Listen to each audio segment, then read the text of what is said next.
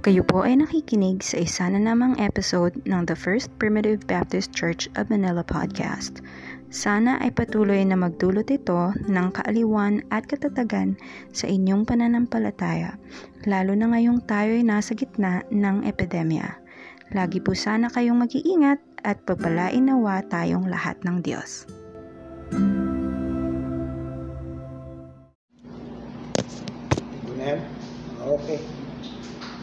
Okay, good evening po. Kasi tayo po ay magsisimula na. Siguro, hilingin natin yung iba dito sa harap para malapit. Bet, dito ka, Bet. Sa harap para medyo marinig mo ng ayos. Ayan. Ayan, okay. Okay, so tayo po tumayo at dadako po tayo muna sa ating opening prayer. And let's pray. Maraming Diyos na mapagpala at makapangyarihan sa lahat. Muli po sa oras na ito, sa gabi na ito, kami po ay nagpapasalamat sa iyo sa nakaraang buong maghapon. Sa lahat po ng mga natapos namin ginawa, salamat po sa gabay at tulong nyo, maging sa kalakasan binigay nyo po sa amin, at sa pag-iingat nyo po sa amin. At muli po, dakilang Diyos, sa oras na ito, dalangin po namin na pagpalain nyo po aming prayer meeting, at pangunahan nyo po kami ng iyong banal na Espiritu. Tawarin nyo po kami sa namang mga kahinaan namin, sa namang mga kalikuan at pagkukulang at pagkakasala po namin. At bukas nyo po ang aming pangunawa sa amin pong pag-aaral ng mga salita upang ang bawat salita ng amin pong pag-aralan sa gabing ito ay maging kalakasan ng aming buhay espiritual. Dakilang Diyos, dalangin din po namin sa mga kapatiran hindi namin kapiling, maaaring sila nasa kanilang mga bahay. Dalangin ko na sana po ay marinig nila ang pangangaral pong ito na aming pag-aaralan sa gabing ito. Dalangin ko na maging makapatiran din sa ibayong dagat, sa pamilya po ni Brother Andre at Dian, maging sa pamilya po ni Brother Richard, Mary Joy, at maging kay Dibin, maging sa mga kapatiran na nasa Davao, sa grupo po ni Pastor Ricard. Dalangin namin na ingatan niyo po sila, maging sa mga kapatiran din sa Bacolod at maging sa Iloilo.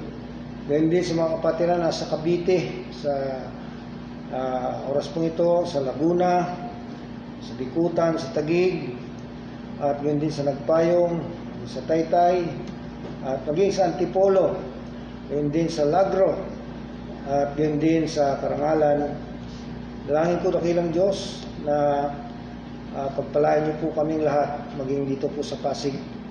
At sa mga kapatiran po, kapiling ko sa iglesyang ito, dalangin ko po na pangunahan niyo po kami at sa amin pong paghandog ng aming mga sarili sa gabing ito, sa aming paghandog din po ng mga awitin at mga hinaing, sa aming pong prayer meeting na ito ay maging katanggap-tanggap po kami sa iyo.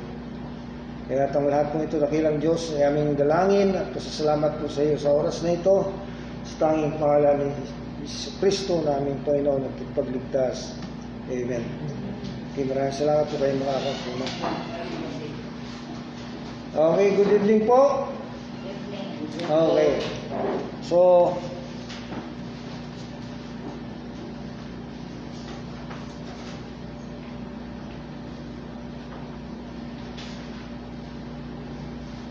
So, kanina po nandun ako sa Karangalan.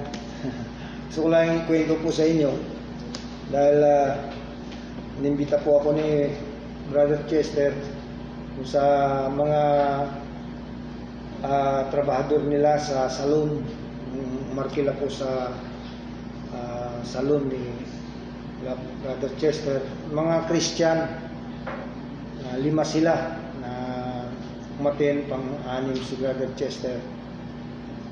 Bible study kami doon at natuwa naman sila Kasi mga Christian sila, sari-sari nga lang, may CCF, may dating daan, may saang grupo sila, pero sa Bible sila na tututo. Kaya tuwan-tuwa sila na nakarinig ng salita ng Diyos. At siguro baka susunod na linggo, baka may umatin dito sa atin. No?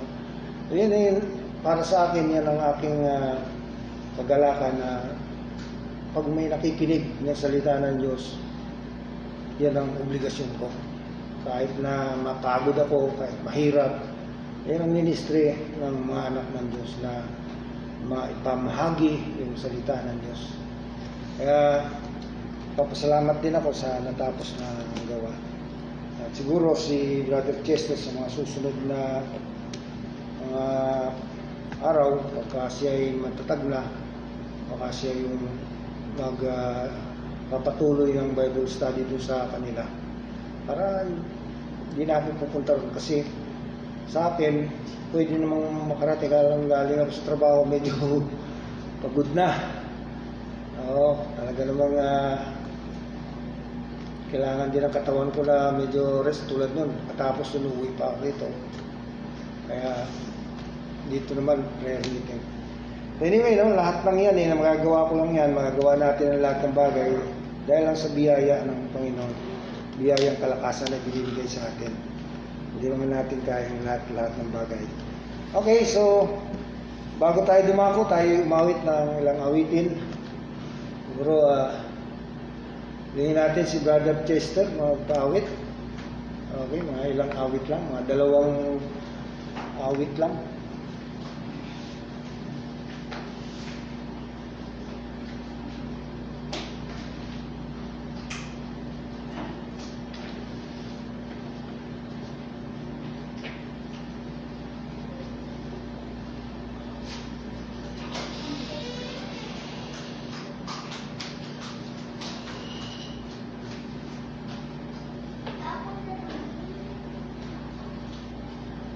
Sample natin sa hymn 529. 500? 29. Ay, 192. Tama ito nito. Ha? 529. 529. 529.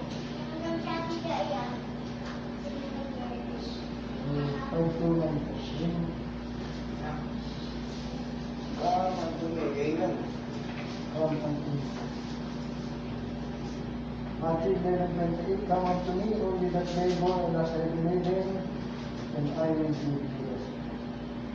Okay. Blessed Savior, calling thou prayers, holy heavy laden, come to me and rest. Come no longer tarry, I your load will bear. Bring me every burden, bring me every care. Come unto me, I will give you rest.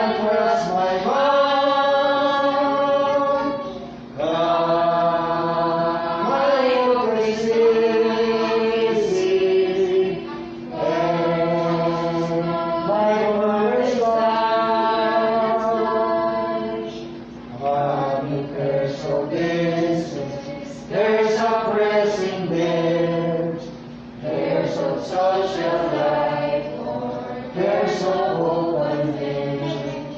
Are you by remorse or sense of guilt depressed? Bring my hearts to Jesus, they will give you rest. Come unto me. I will give you rest. Take my yoke upon you. Hear me and be blessed. I am meek and lowly.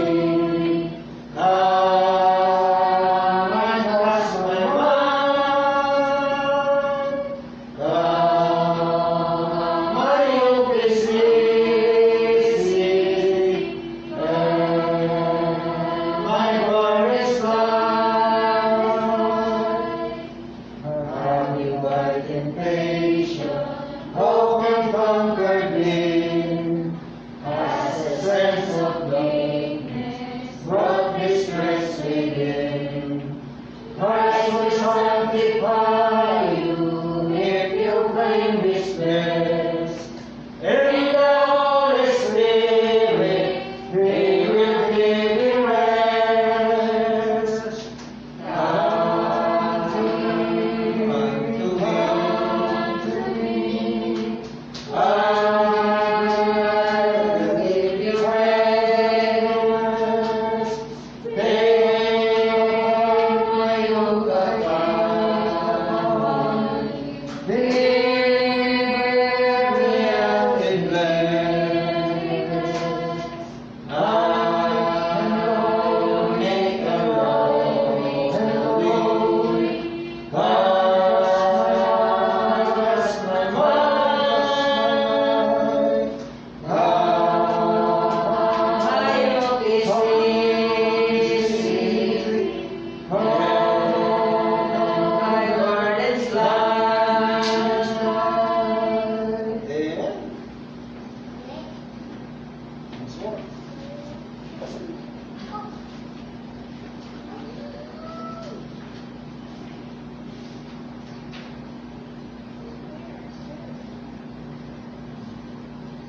Sampo natin sa hymn.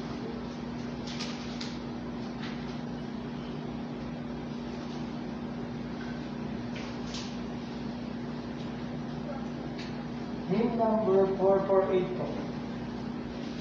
I have found the friend in thee. 448? Ako. I have found the friend in thee.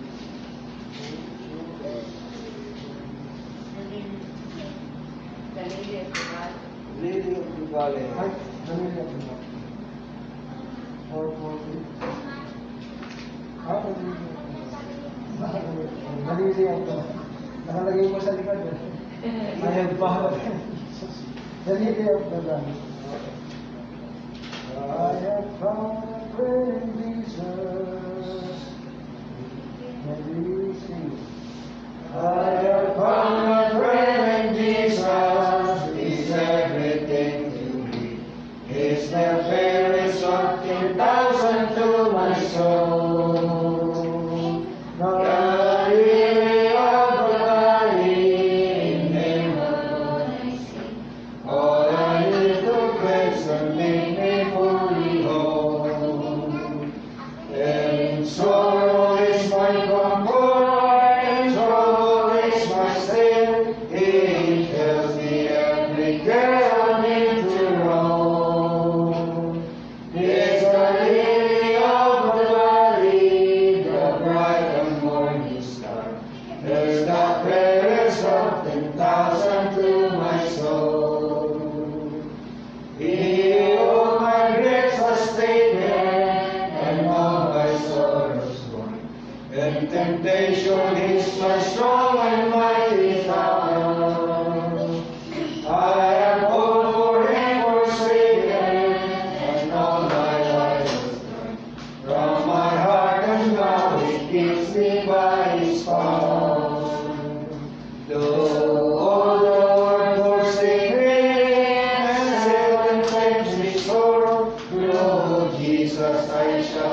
is the Lord.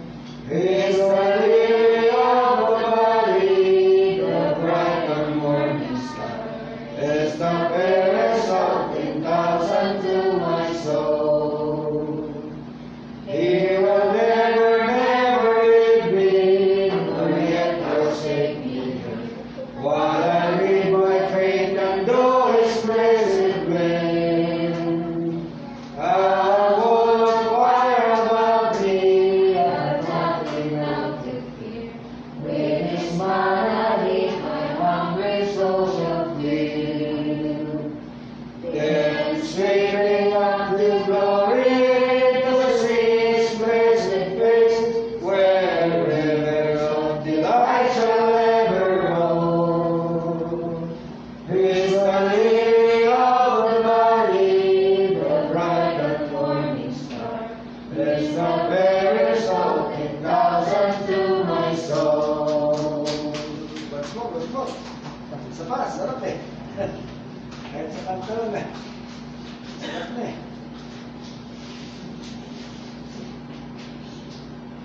Hirit pa.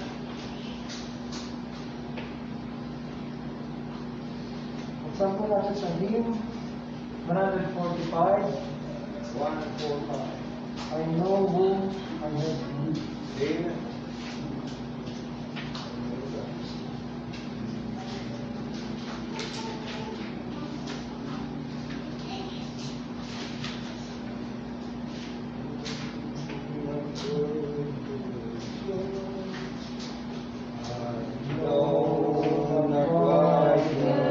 Wondrous grace to me a kingdom.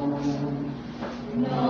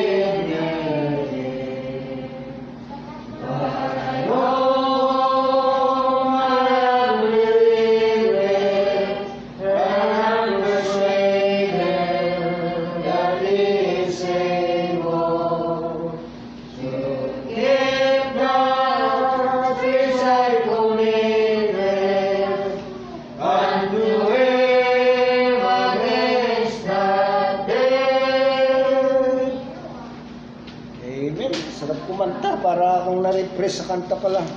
Maraming salamat, Brother Chester. Tayo po ay tuloy-tuloy na. Samahan niyo po ako dito sa ating pag-aaralan sa gabi nito. Sa Matthew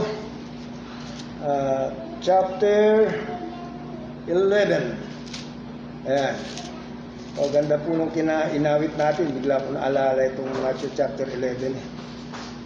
Matthew chapter 11, sa verse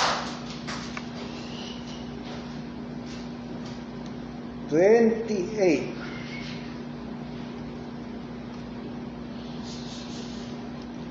Okay, kita nyo? Babasahin ko po. Simulan ko na sa verse 27 para may Sabi po rito ni Jesus Christ, ng ating Panginoon, ang lahat ng mga bagay ay binigay sa akin ng aking Ama. At sino man hindi nakakakilala sa anak, kundi ang Ama. At sino man hindi nakakakilala sa Ama, kundi ang anak. At yaong ibiging pagpahayagan ng anak. Magsiparito sa akin, kayong lahat na nangagpapagal at nangabibigatang lubha, at kayo'y aking papagpahingahin.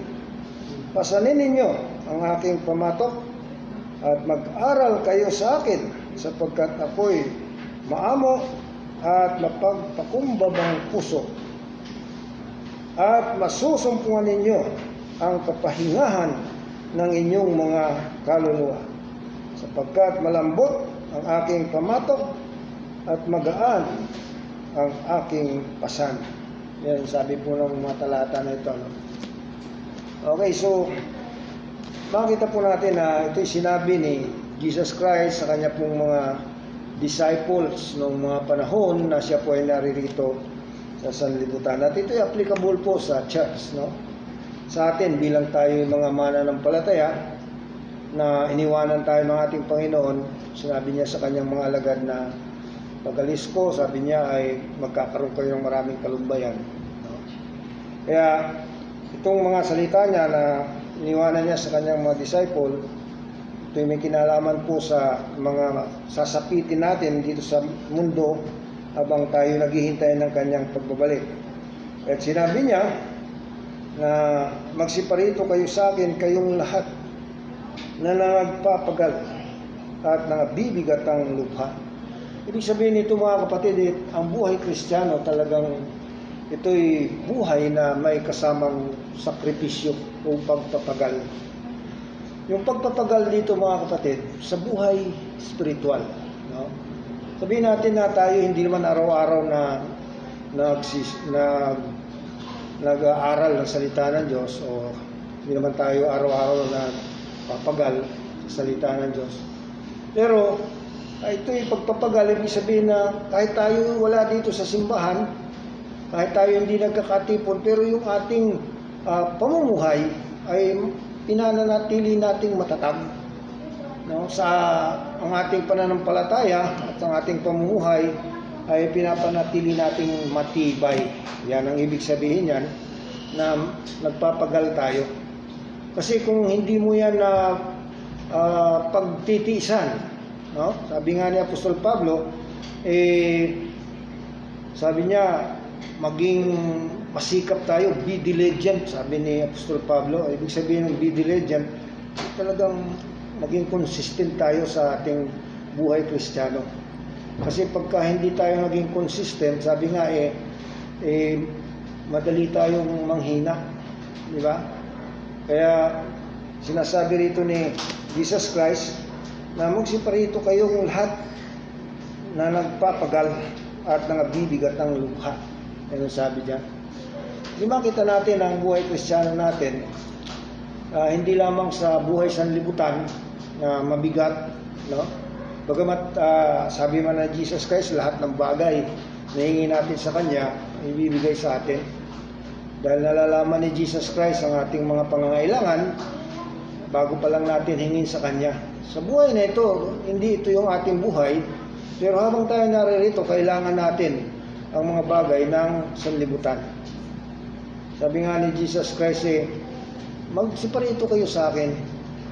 Kung yung mga hayop, kung yung mga damo sa parang ay nabubuhay kahit hindi nagpapagal, sabi niya, kayo pa kaya?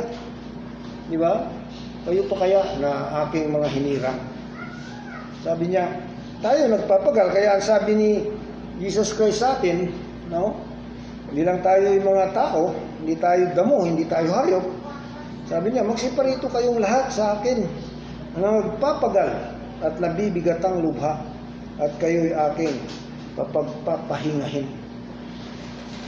Kapag tayo may problema sa ating buhay, kahit anumang klase ng problema yan, mahirap pagka tayo lang ang siyang magsusolve. Kailangan natin yung makapangyarihan. Alam ng Diyos ang lahat ng bagay na dinadanas natin. Di ba? Kaya, lagi siyang nakatingin sa atin. Pagka tayo tumatawag, dinidinig niya tayo. Anumang hingi natin sa Kanya, makakaasa tayo. Kung tayo'y nananampalataya sa Kanya. Kasi, alam ng Diyos na umaasa tayo sa Kanya at ang ating buhay ay ating pinagkakatiwala sa Kanya. Kaya ito ang Kanyang pangako sa atin. Sabi niya, kayong lahat na nagpapagal at nabibigatang lubha, parito kayo sa akin at kayo aking kapagpapahingahin. Alam ko na minsan, ang mga problema natin, hindi natin kaya.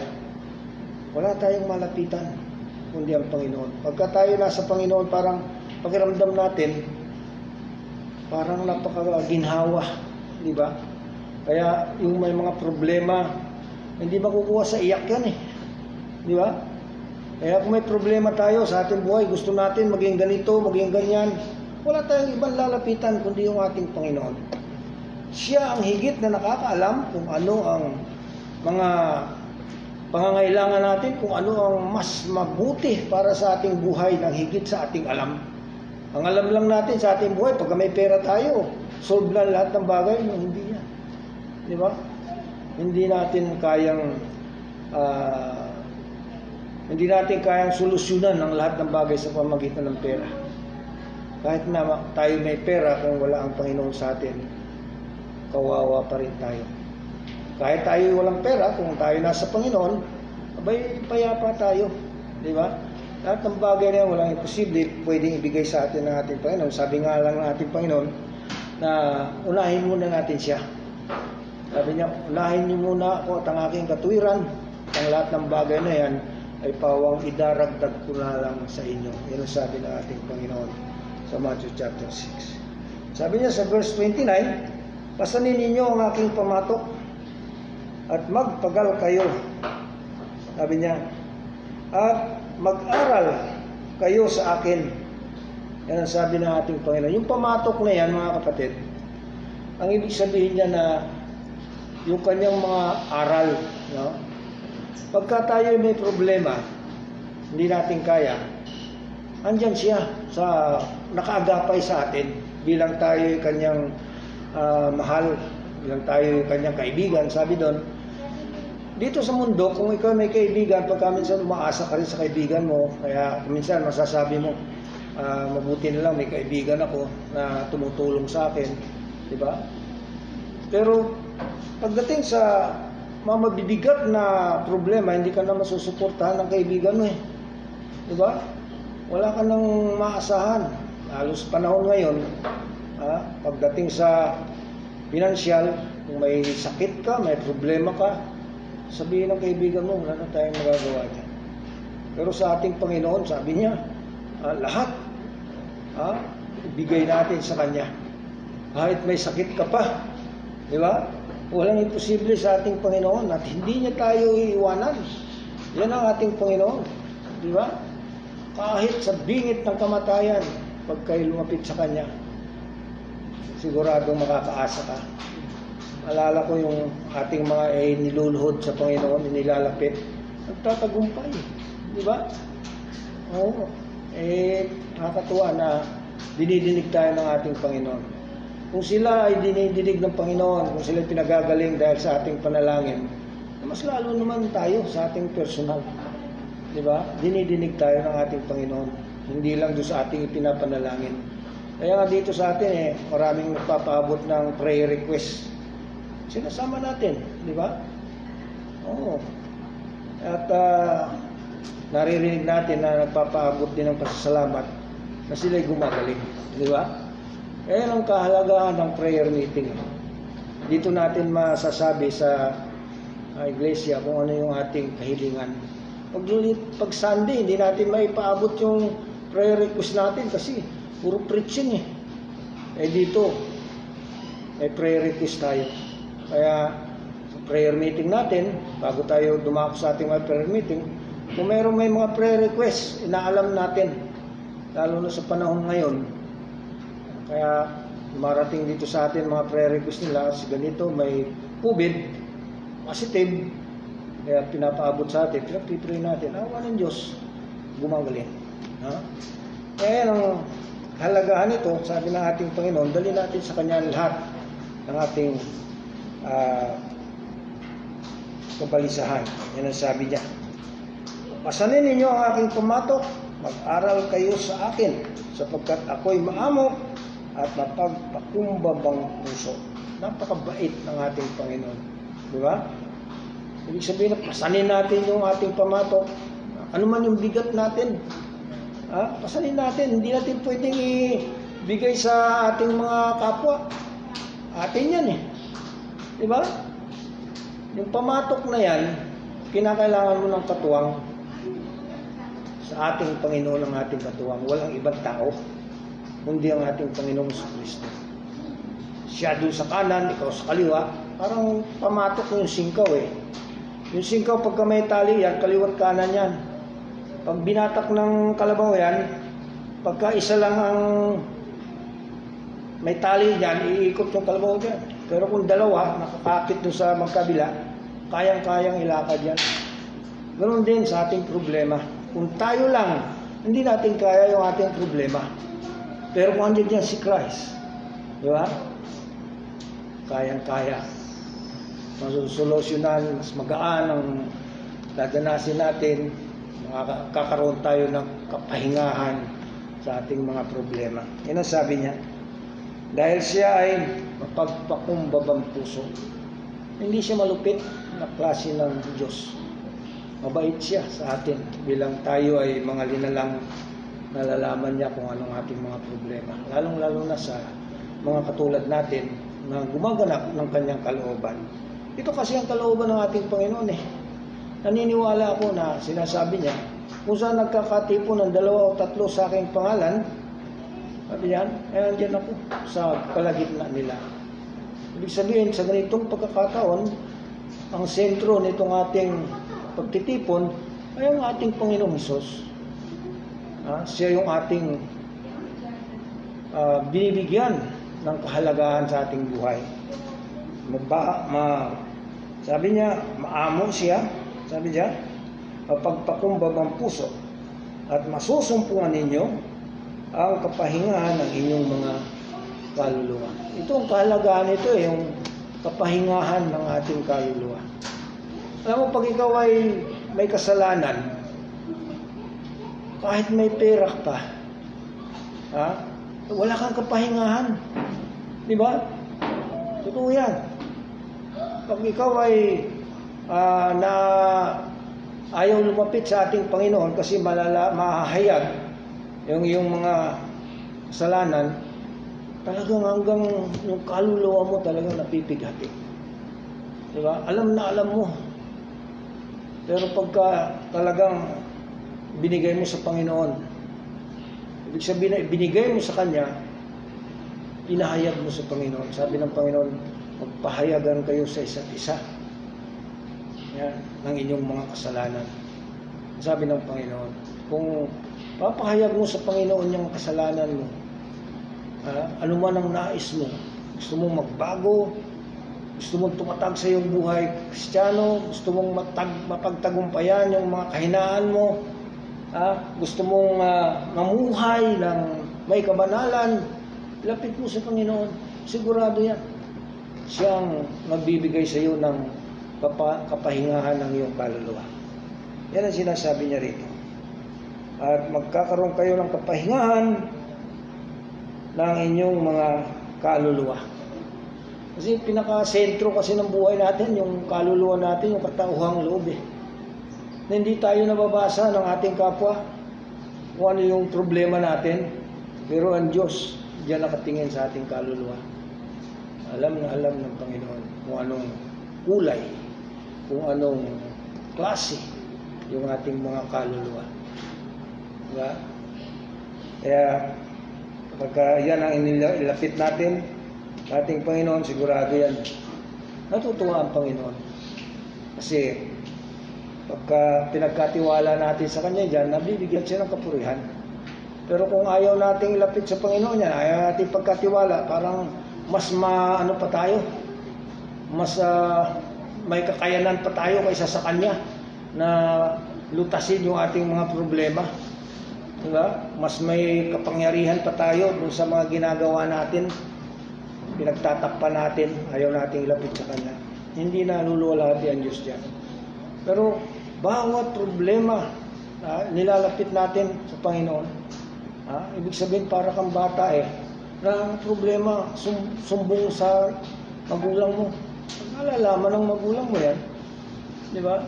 Yan ang gusto niya. Pero kung may problema ka, ayaw mo pa sabihin, parang wala kang tiwala sa ating Panginoon. Yan ang sabi niya. Sabi niya, verse 30, sapagkat malambot ang aking pamatok. Ibig sabihin, hindi naman mabigat hindi naman matigas, no? Yung kanyang mga salita. Di ba? Hindi mahirap sundin. Di ba? Binigay sa atin ng ating Panginoon, hindi mahirap sumunod sa Panginoon kung gusto natin. Kaso lang ang tao, kahit na alam niya na yung salita ng Diyos, ayaw pang sundin. Diba? Kasi nga, hindi niya nakikita yung Diyos. Kaya nga sabi ng ating Panginoon, mag-ingat kayo, sabi niya. Pag narinig nyo ang aking mga salita, huwag ninyong papagmatigasin ang inyong mga puso. Sabi ng Panginoon. Pinakailangan, huwag tayong magmatigas sa ating Panginoon.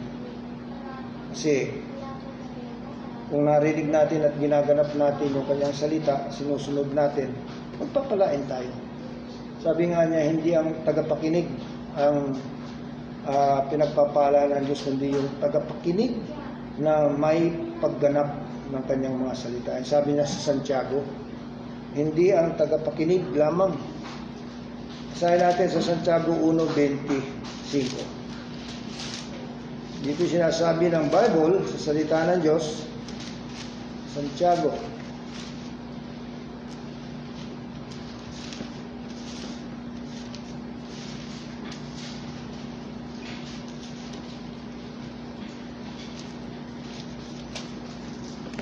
Okay. Sabi niya sa verse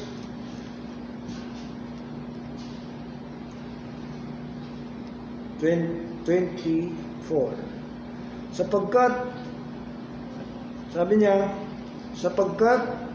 kung ang sino man ay tagapakinig ng salita at hindi tagatupad, ay katulad siya ng isang taong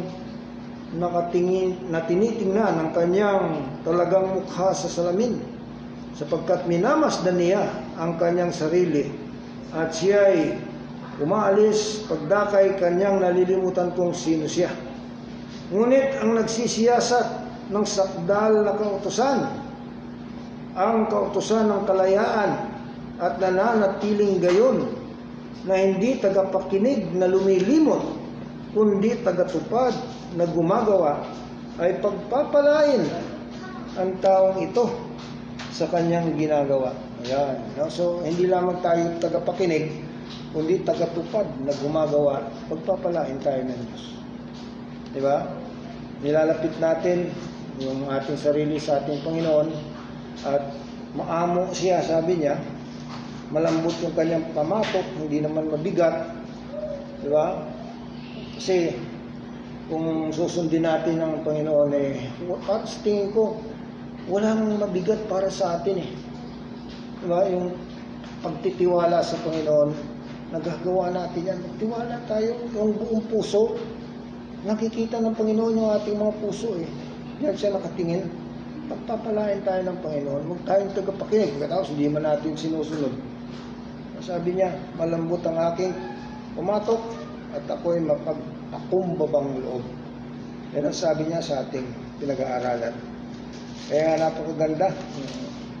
Pangako ng ating Panginoon, sabi niya, magsiparito kayo sa akin, kayong lahat na nabigat ang lupa at kayo bibigyan ko ng kapahingahan.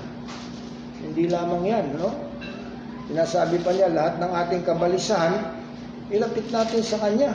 Alam mo yung kabalisahan? Pag ikaw may problema, pag ikaw ay may mga bumabagabag sa iyong buhay, nababalisa ka dyan. Parang hindi ka makahakbang. Parang hindi ka makapagpatuloy. Di ba? Kasi may humahad lang sa iyo. Kaya sabi rito ni Pedro sa 1 Peter chapter 5. Ayan.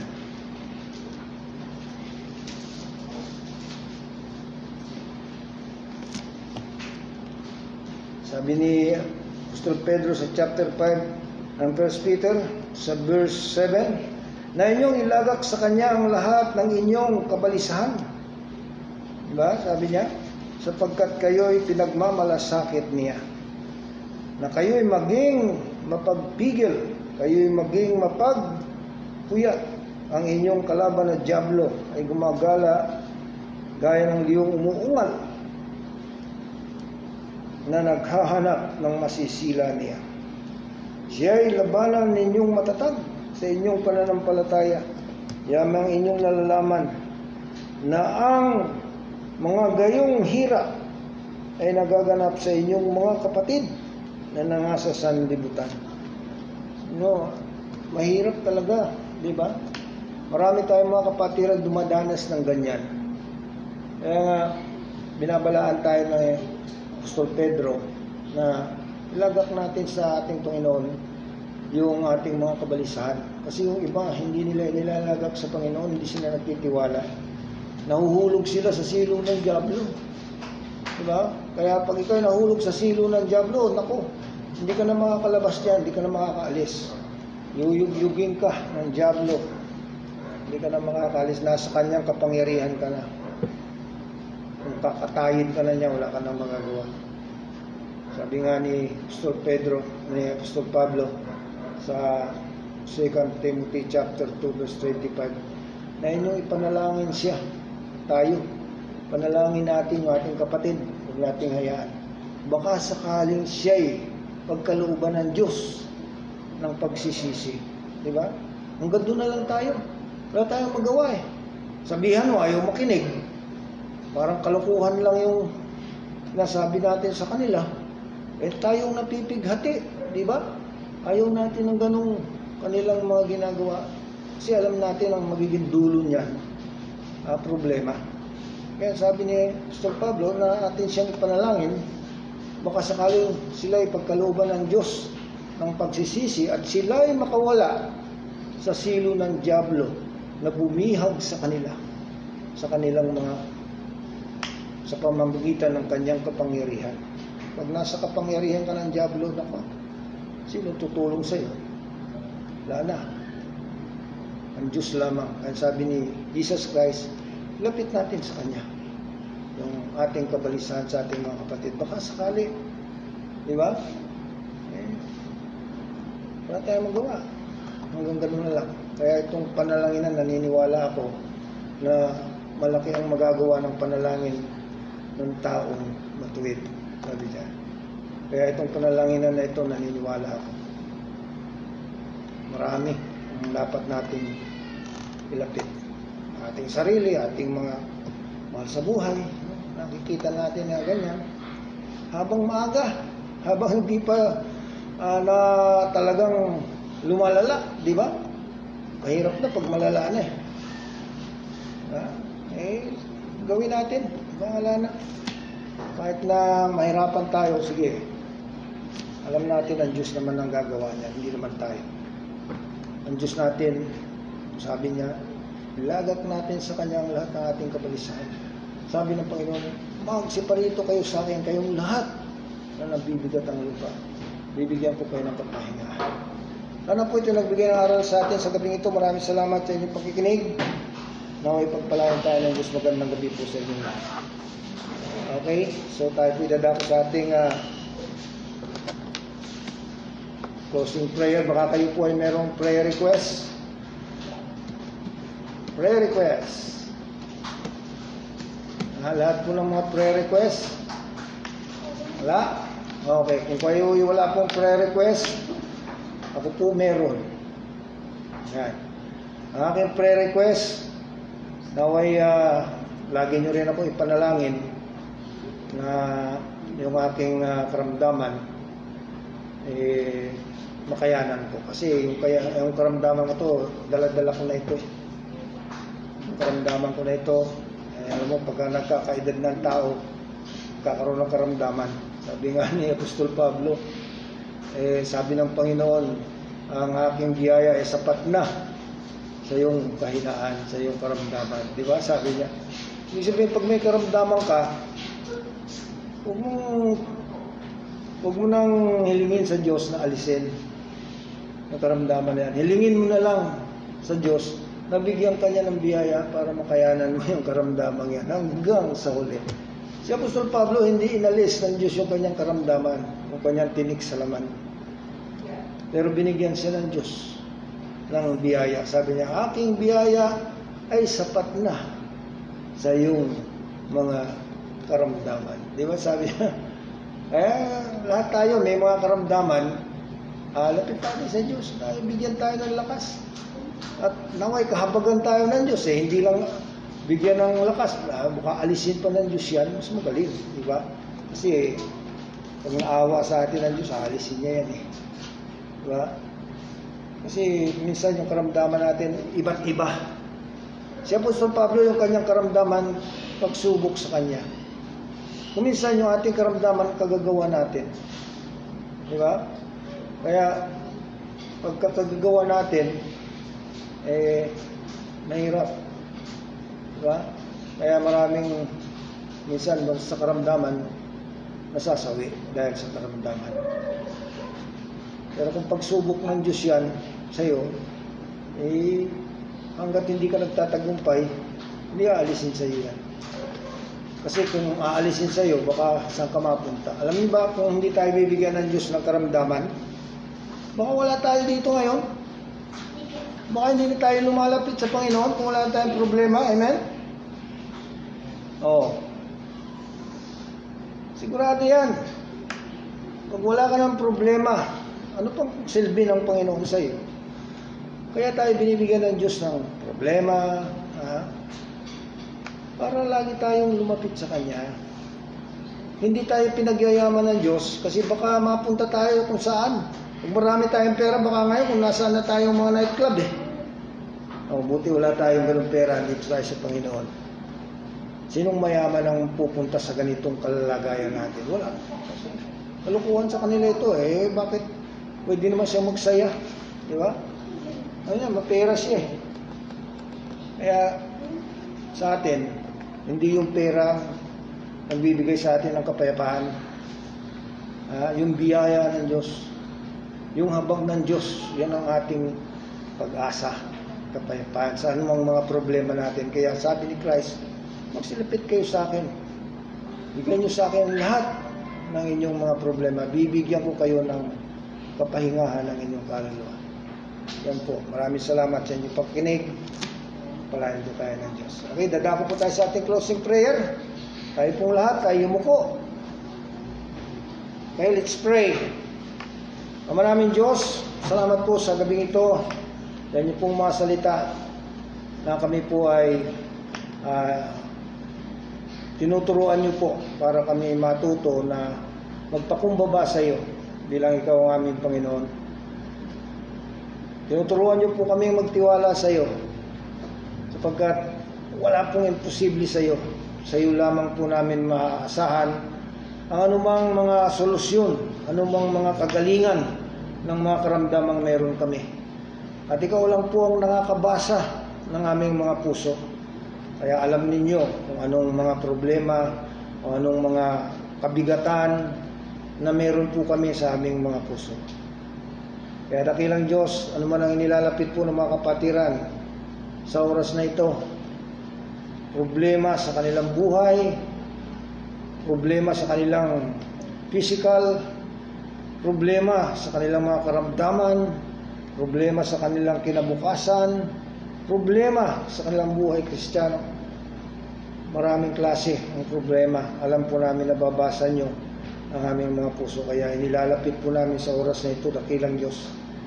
Lalong-lalo na ang aming itong mga karamdaman na talagang magpapahirap po sa amin.